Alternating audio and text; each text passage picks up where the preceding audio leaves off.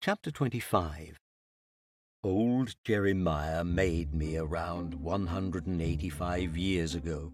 Naturally, I was very curious about this fellow who woke me up, so I learned as much as I could about him while he put the finishing touches on me and my trusty steed here. He seemed to be referring to the horse he was sitting on, which evidently hadn't quite been crafted to the point of waking up. I became friends with a handful of the village sparrows, and some of them did me the favor of checking in on the sculptor to tell me how he was doing. The birds never witnessed exactly what happened that fateful day at the cathedral, but they did see him carried out of the construction area on a stretcher and taken to the hospital. His injuries were minor, but while the doctors were examining him, they discovered a terrible cancer in his lungs.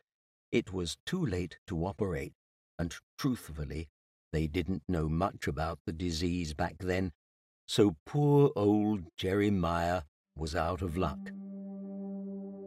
The gargoyle, who had been hanging on every word, found himself involuntarily interrupting with, "What happened after that?" Well, the sculptor wasn't wealthy by any means, but he had a decent retirement savings, which he used to move into a hospice out near the coast.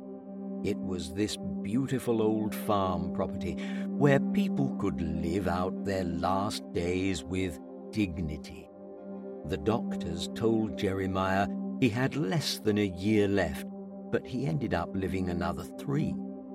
Till the last day, he spent his time making beautiful stone sculptures and wood carvings to cheer up his fellow residents.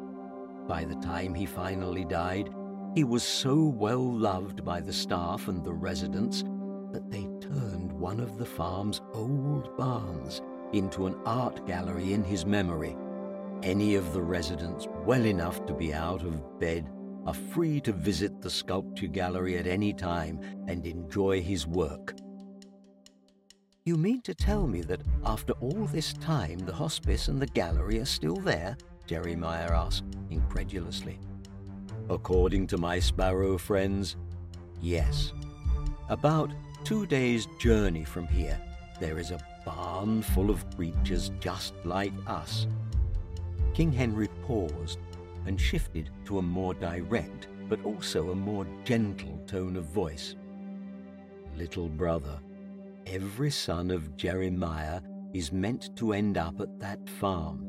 It's our home at the end of these long and winding roads, and I believe your journey is almost at an end."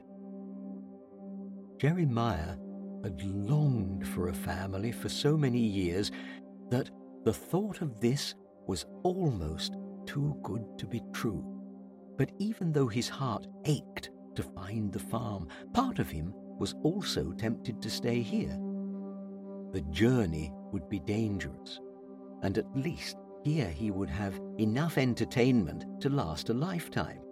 Not only that, but he now had King Henry to keep him company, which led him to his next question. "But how will you get there?" "I don't know, and I don't need to just now," he replied. "It is not my time yet. There may yet be more sons and daughters of Jeremiah that need to be pointed in the right direction." "What is the right direction?" "Northwest."